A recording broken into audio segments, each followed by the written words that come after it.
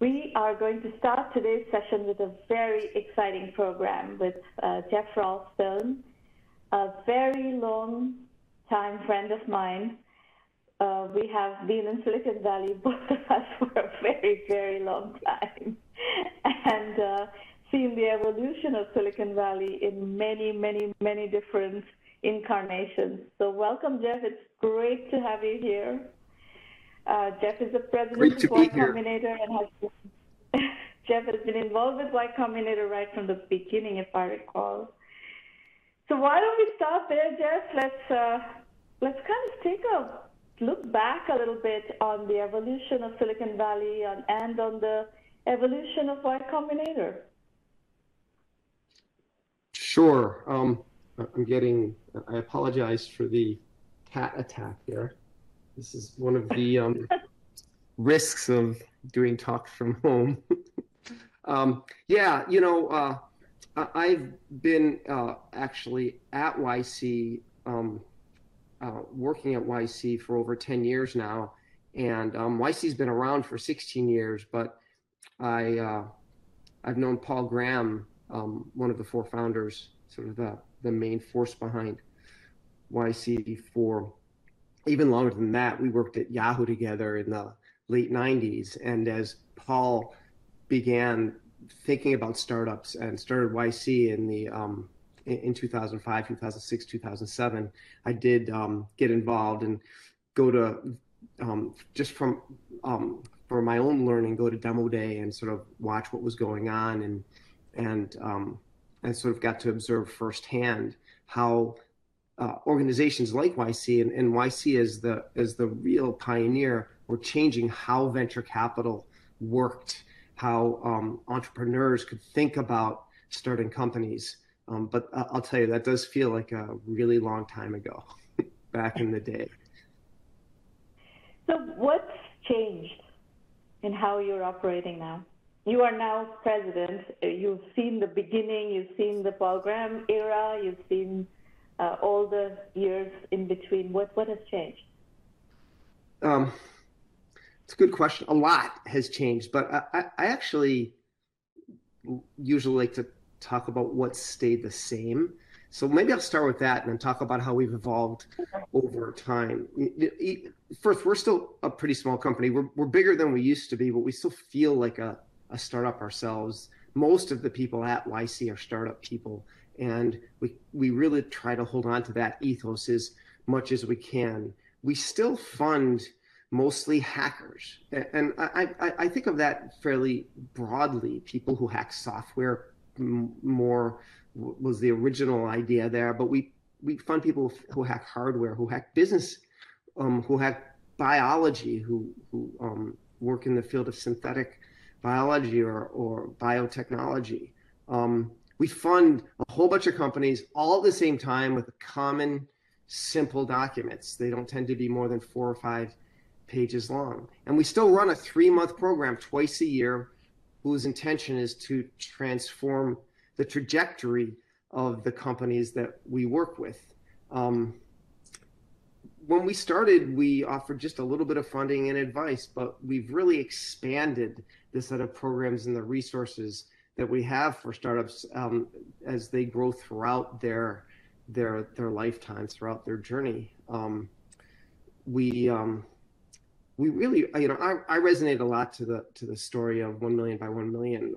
We have something, as you know, called Startup School, which is a free program that works with hundreds of thousands of founders. We launched in 2017. We have programs to help people find jobs at startups, work at a startup. We have a program called our Series A program that works with companies right after our batch program, our early stage program. And then we have a growth program, and indeed a growth fund that funds people later and later on.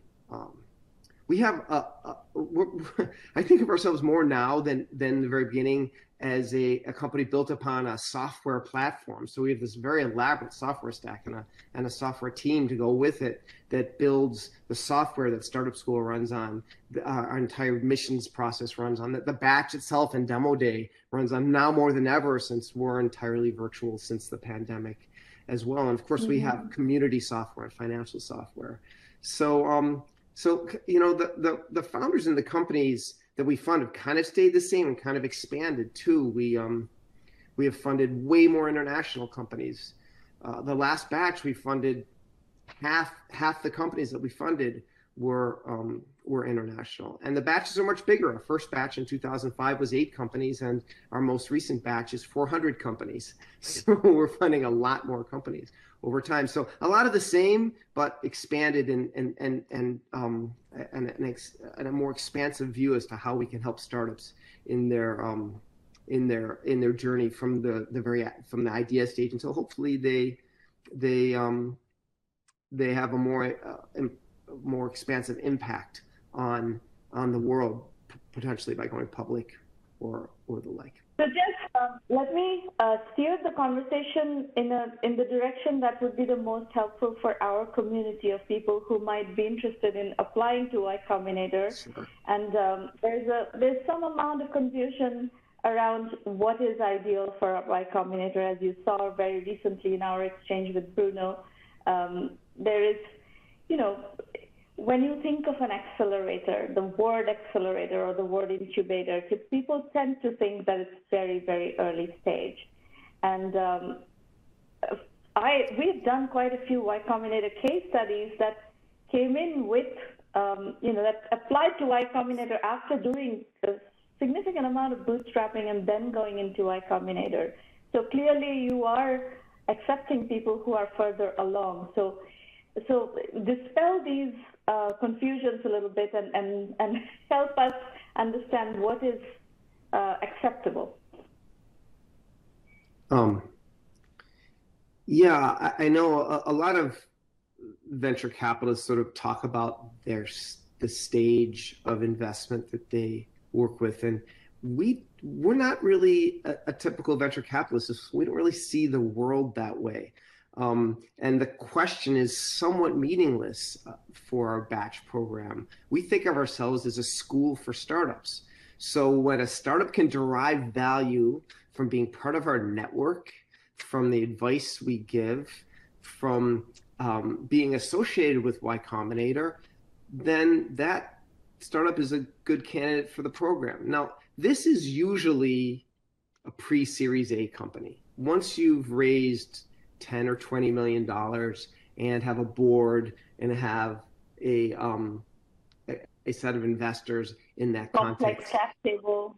Yeah, a complex cap. We see a lot of companies with complex cap tables. I don't know if that's the dividing line, but it is true that it's infrequent, although it has happened, but it's infrequent that post-Series A companies will do our core batch program. So that's maybe the dividing line that will help people, but it is true that we have funded companies where there are just 2 or 3 founders and just an idea, all the way to companies with even 8 figures of revenue.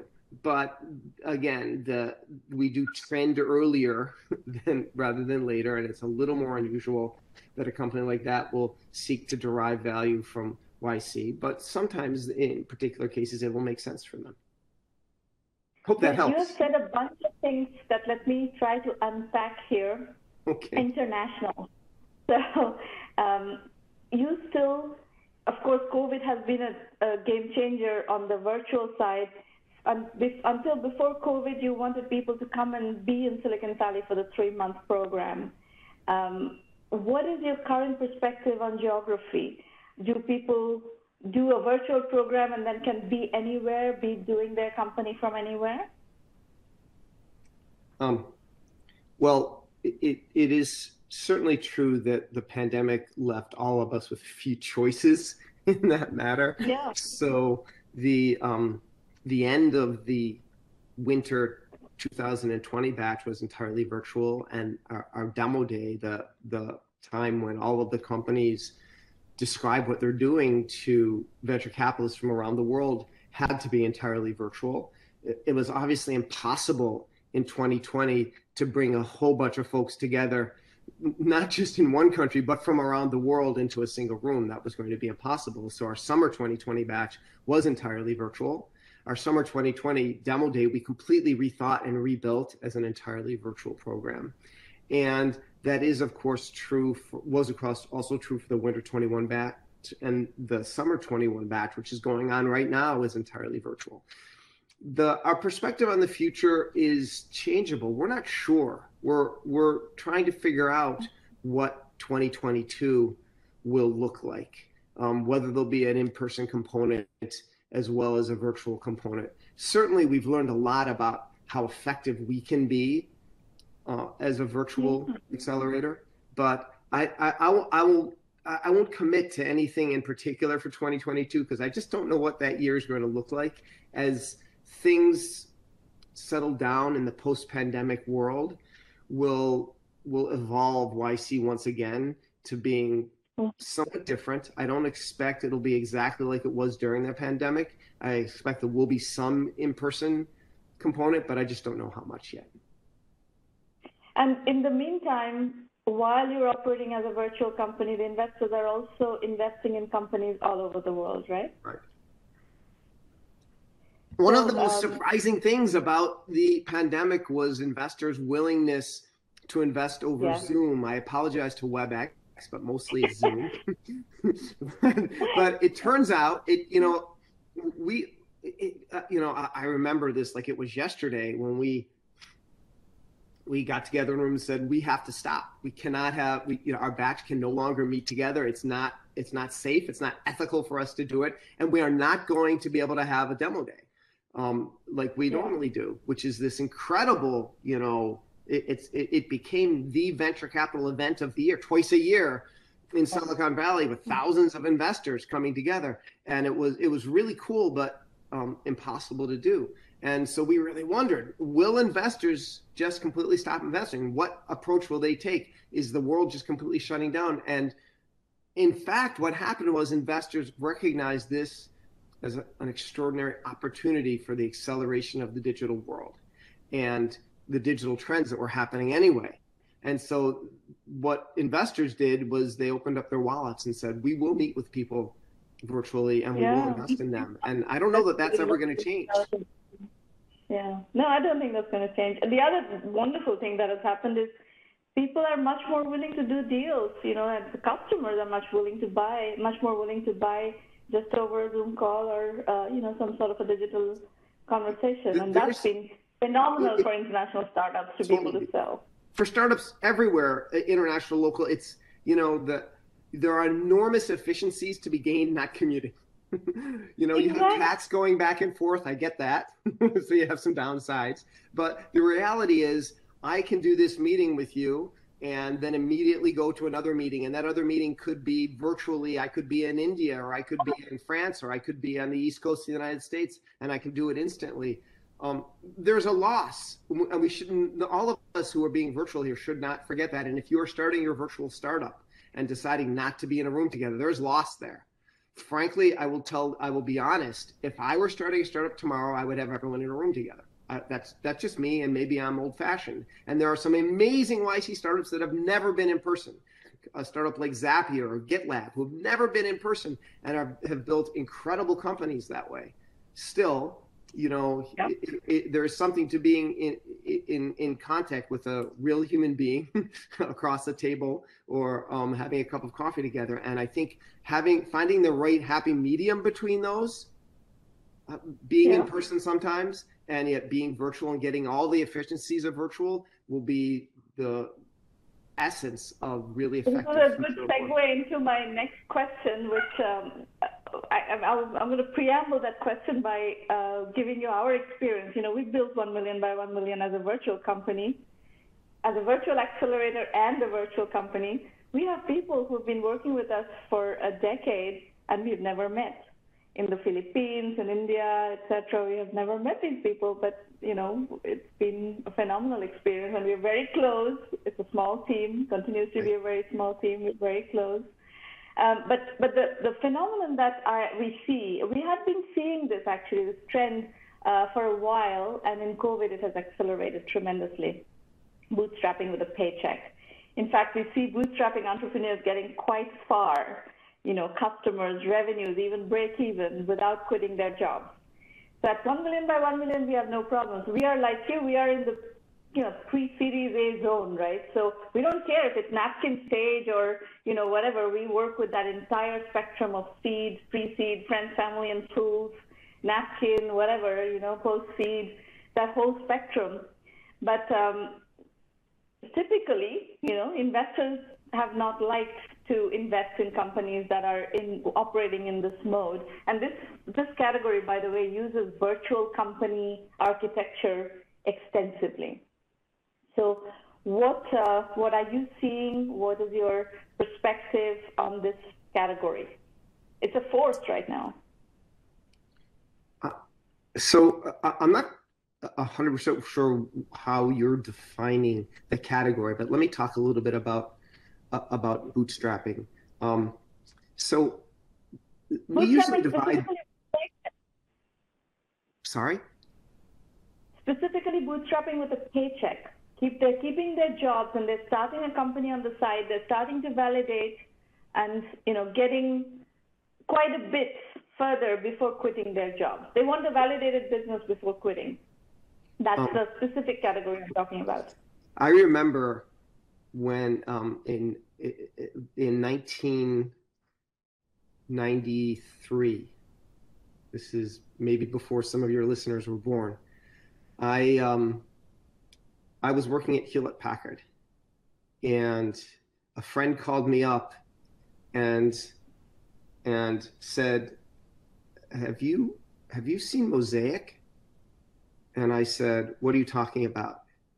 And I had exactly the same conversation at MIT in my office. My office mate said, Shravan, have you seen Mosaic yet? I'm like, what are you talking about? So you just verbally quoted our conversation. For those of you who don't know, Mosaic was the first web browser. It was invented by Mark Andreessen and his colleagues at the NCSA, the National Center for Supercomputing at Urbana-Champaign, Illinois, at the University of Illinois. And it was the first web browser that integrated graphics and text, which might seem stupid to all of you now, but it was cool back then. Anyway, my friend called me. I saw that, and I quit my job 3 weeks later because I knew that was the future. And my boss at the time, he looked at me and said, don't quit before you know what you're doing. Stay, get a paycheck, go, you don't do it. For me, I couldn't do that. I had to jump. I had to take the leap. And my message to people who are bootstrapping by taking a paycheck, there is a long, long, long history of successful entrepreneurs who waited until they were really ready and saved money or did whatever they did by taking a paycheck and then jumped. But that being said, you got to take the leap at some point. By the way, that's why YC gives you $125,000. It's not really meant to be like your first real venture round. It's enough money so you can survive. We used to give you $20,000 so you could eat ramen during the summer while you were trying to do your startup. It is a harsh truth that doing a startup is about the hardest thing you can do professionally. And if you're not in 120%, it's hard to really build a successful startup. But that doesn't mean you can't choose the right time to make the leap for yourself. But eventually, if you're not all in, I do not know of a massively successful company that was built with part-timers. It just doesn't tend to work. I think nobody wants to start a company to remain a part-timer forever. But I think, see, the world that I look at, the lens with which I look at is scale in terms of the numbers of entrepreneurs getting to some degree of success. You're looking at the universe from, how many of these companies are going to be $1 billion, $10 billion, $100 billion companies. I'm looking at the universe of how many, how can we get more of them to $1 million company and to sustainability and so forth. So, you have a 97% rejection rate, I have a 0% rejection rate. So I have to think of ways that these people can survive, right? So most of them don't qualify for any seed capital, so they have to somehow survive. And paycheck is one of the techniques we have identified as a viable survival strategy until you get to the point where you can quit and go full time. Well, we're actually more aligned than you might think, Shramana. I'll say two things, or a few things. First of all, it's 98% rejection rate, so we only take about 2% for our best program. That being said,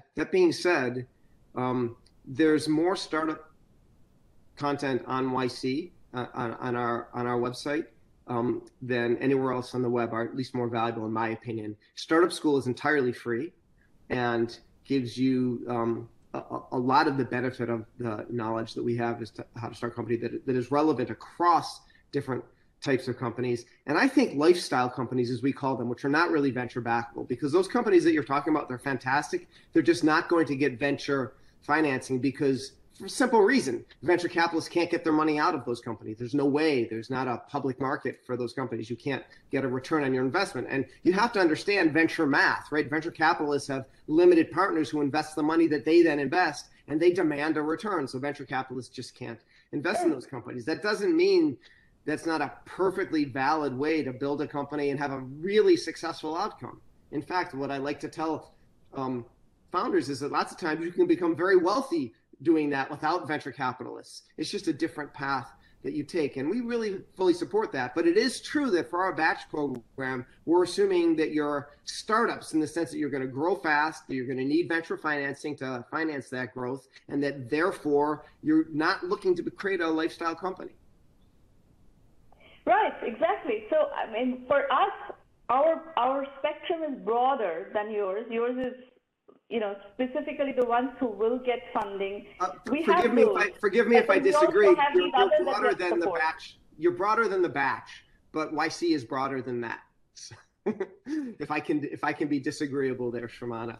We agree. Yeah, you can be disagreeable. I can be disagreeable too. I think my content is the best on the internet, but that's okay. It's debatable and it doesn't matter. We can argue about that all day as long as the content's out there and free. Look, when I was first wanted to start a company in the 80s, none of this content was available. Nobody knew, and now there's so much great freely available content. So many great programs to help you take that first step and become successful. That's the most important thing. That's the most important thing. Absolutely. So I have another couple of nuances that we are seeing, just like this bootstrapping with a paycheck is a nuance. There's bootstrapping with services, and very good companies are coming out of this mode of entrepreneurship. And of course, you know, Oracle was founded in this mode. Alteryx is one of my favorite case studies. You know, the guy, first I met him in 2013, Dean Stoker. And he told me this incredible bootstrapping with services story. They've gone public since, et cetera, et cetera. They have raised money. Many of these companies eventually raise money, but bootstrapping with services for enterprise software is a very, very effective way of getting close to customers, identifying problems, really deeply understanding the problems before turning a services project into a product. This we're seeing in droves, and we support this. We've supported this all along. Very effective. Do you like this genre? Do you have a pushback against it?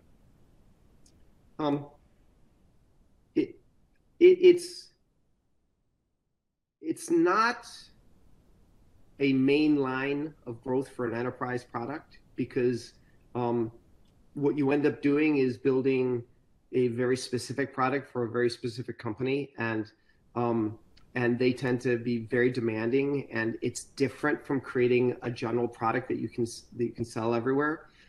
I will say this, look, there's an enormous amount now more than ever of venture money available for B2B enterprise businesses. However, every entrepreneur has to find their path, has to go after their dream. And if the right way to do that is to get consulting fees and service fees from a company that is willing to pay you to build software, that can be a fantastic path if you have no other path. I think you should exhaust your possibilities first, and then take that possibility if there's nothing else available.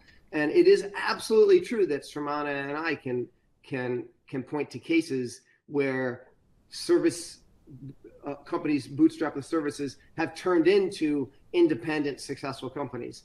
It's a little unusual for that to be the case, but it's not impossible. It's certainly a viable path. And the customer intimacy aspect is something that I like a lot, because these, you know, customers are giving lots of input, and that input is valuable to figure out how to scope the product, especially enterprise software. And enterprise software is complex. Totally. I mean, you probably know that our motto is make something people want. But we actually go a little deeper when we talk to our batches and say, look, there's pretty much two things you should be doing right now. And the way we put it, which you have to think is meant to be somewhat symbolic, is we say you should write code and you should talk to customers. And what that really means is you should build things, whatever you're building, and then you should talk to your customers and know them as deeply as possible and understand whether what you're building is delivering value, is adding value, is creating, product market fit. And you do that on an iterative basis pretty much throughout the lifetime of the company. So the last of these creative bootstrapping techniques I want to dialogue on is bootstrapping by piggybacking, which is, there are a bunch of PaaS platforms out there. Salesforce, of course, was the pioneer in this field. Now there are more of those. And great companies like Viva, Velocity, all of these are, Viva is a stupendous company. Velocity was acquired by Salesforce eventually for over $1 billion. Apttus, MapAnything was also acquired by Salesforce. These were all built on the Force.com, original Force.com platform. A lot of, not having to build the whole stack saves you a lot of money. So this is something that people like Peter Gassner understood very early, and Rene Bonvani was running Salesforce Incubator. I remember Rene invited me to come in and gave me a whole tour, and I did a whole story on that way back when. So this is something we're seeing more. Atlassian is doing a PaaS strategy and they have a lot of developers and a lot of startups. Snowflake is trying to do one. So this is becoming more and more of a phenomenon. So how do you view this trend that is coming along now? Well, I think it's terrific. And I will say, I don't think there's anything new here, except for the availability of platforms at perhaps different levels. Think about it. Every entrepreneur builds their company on the infrastructure that's available. And those infrastructures might be platform. In the beginning, it was the web. That was the platform that people built on. And then maybe it was Google and using the ability to use AdWords to get traffic to your site. And maybe it was Facebook later, or maybe it was Zynga if you're building a game platform. There was lots and lots of platforms that became available. AWS. Apple iOS, Apple SDK was one of the most successful of the developer platforms. AWS. This expansion of platforms on which you can begin your company. We have a company called Shogun that built their business originally on Shopify and is then expanded from there as they helped companies build websites on Shopify. There's enormous availability and possibility by these platforms that get to scale. One other aspect of this that I'll point out that I'm super excited about is, some of you might know, I started a sister accelerator of Y Combinator's called Imagine K-12, focused on educational technology. And what's really cool about educational technology is that companies in that space have created platforms on which other ed tech companies can build. Companies like Clever that built a platform with distribute software into schools. Companies like ClassDojo, who created a platform that's available in essentially every elementary and middle school in the United States. The possibility that those platforms represent are enormous, and I think a boon to entrepreneurs everywhere. And by the way, of course, to the customers who are served by those platforms. I would say the big differentiator now in that trend is the level of abstraction. There's so much more abstraction, and you can do this thing so much more easily and effectively just because there's so much work that has gone into making it easier for developers. I think that's right. The infrastructure that we used to build on were pipes, and then higher and higher levels of abstraction all along. I think that's right. That's also true, by the way. Like another piece of infrastructure that entrepreneurs can build on now is open source, right? Open source has provided this enormous amount of capability freely available to use with your product, and I think that as well as those other platforms are making is one of the forces driving entrepreneurship, which is why we get an increasing number of applications, batch on batch on batch. We get over 15,000 applications for each batch now. And I think a lot of that is because entrepreneurs see the possibilities in all these platforms. Yeah. Um, Solo entrepreneurship is a subject that's coming up a lot in our universe. Um, Paul Graham never liked solo entrepreneurs. So what is your perspective now, 16 years down the line? I actually think that's a misstatement of what PG would say. We have always funded solo entrepreneurs. We have funded some amazing solo entrepreneurs with, incredible success track records. That's not our opinion about solo entrepreneurs. Our opinion about solo entrepreneurs. I'm really happy to hear that. Keep going. Our opinion on solo entrepreneurs is simple, which is that your probability of success as a solo entrepreneur is lower. Why is that? Because entrepreneurship is so hard.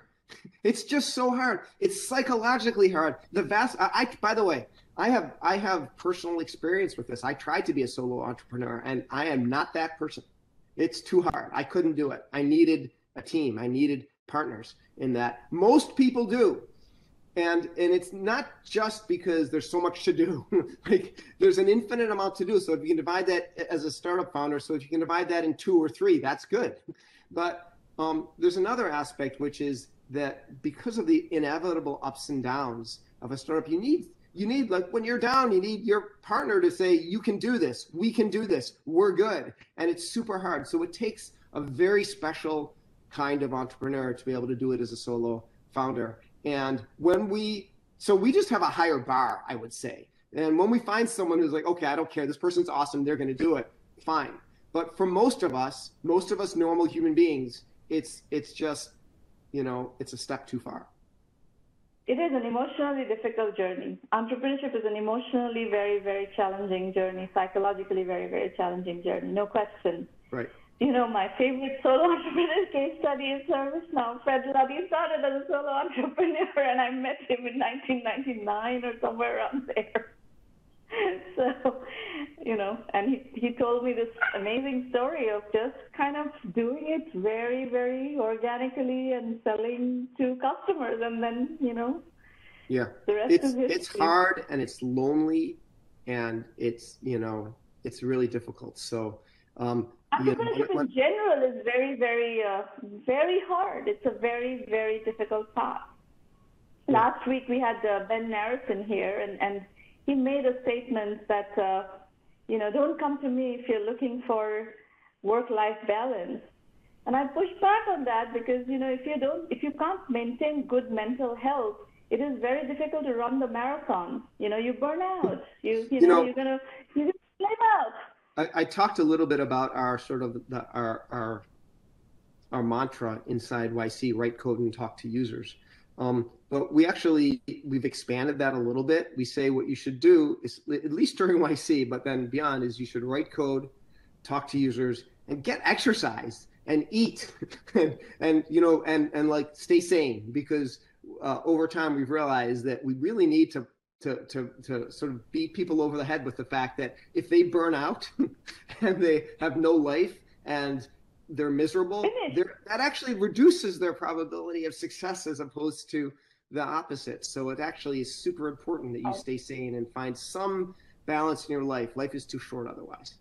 That doesn't mean you have to work your butt off, but you better, find a way to balance that with something else that keeps you sane.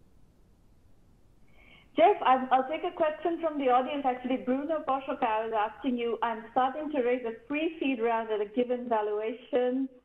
Valuation is TBD. If I get accepted to the winter batch, how do I explain the YC deal that is lowering the valuation of the company to existing investors?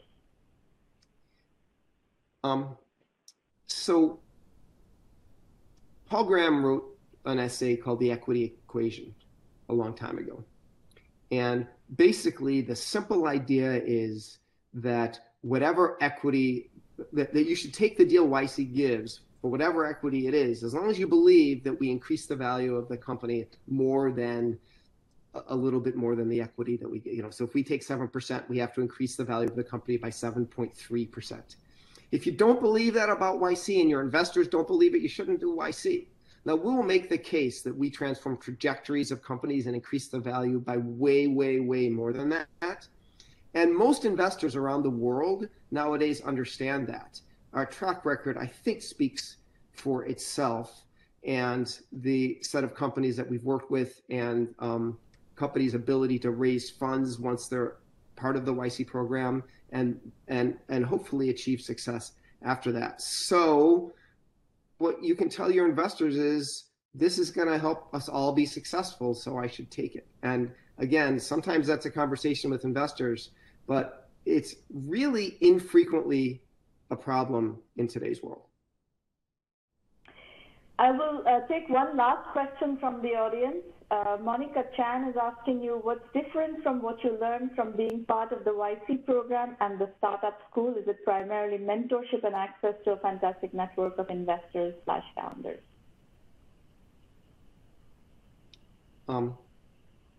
Well, it's different. You know, you're taking a correspondence course versus being involved in an intense boot camp focused on your startup. And the level of personal attention that you get, the label that you get as a YC company, the connection to the network that you get, to your batchmates, to the entire broader community of YC is way different by being part of the batch. Very good. I think 8:40 was your cutoff. We have managed Q&A and everything and got you out of here by 8:40. Thank you, Jeff, for coming. It's great to see you. Great to catch up. We'll talk again soon. Thank you, Sramana. Good luck to everybody with your startups or whatever your path is in life. I hope everything goes well, and everyone stay safe.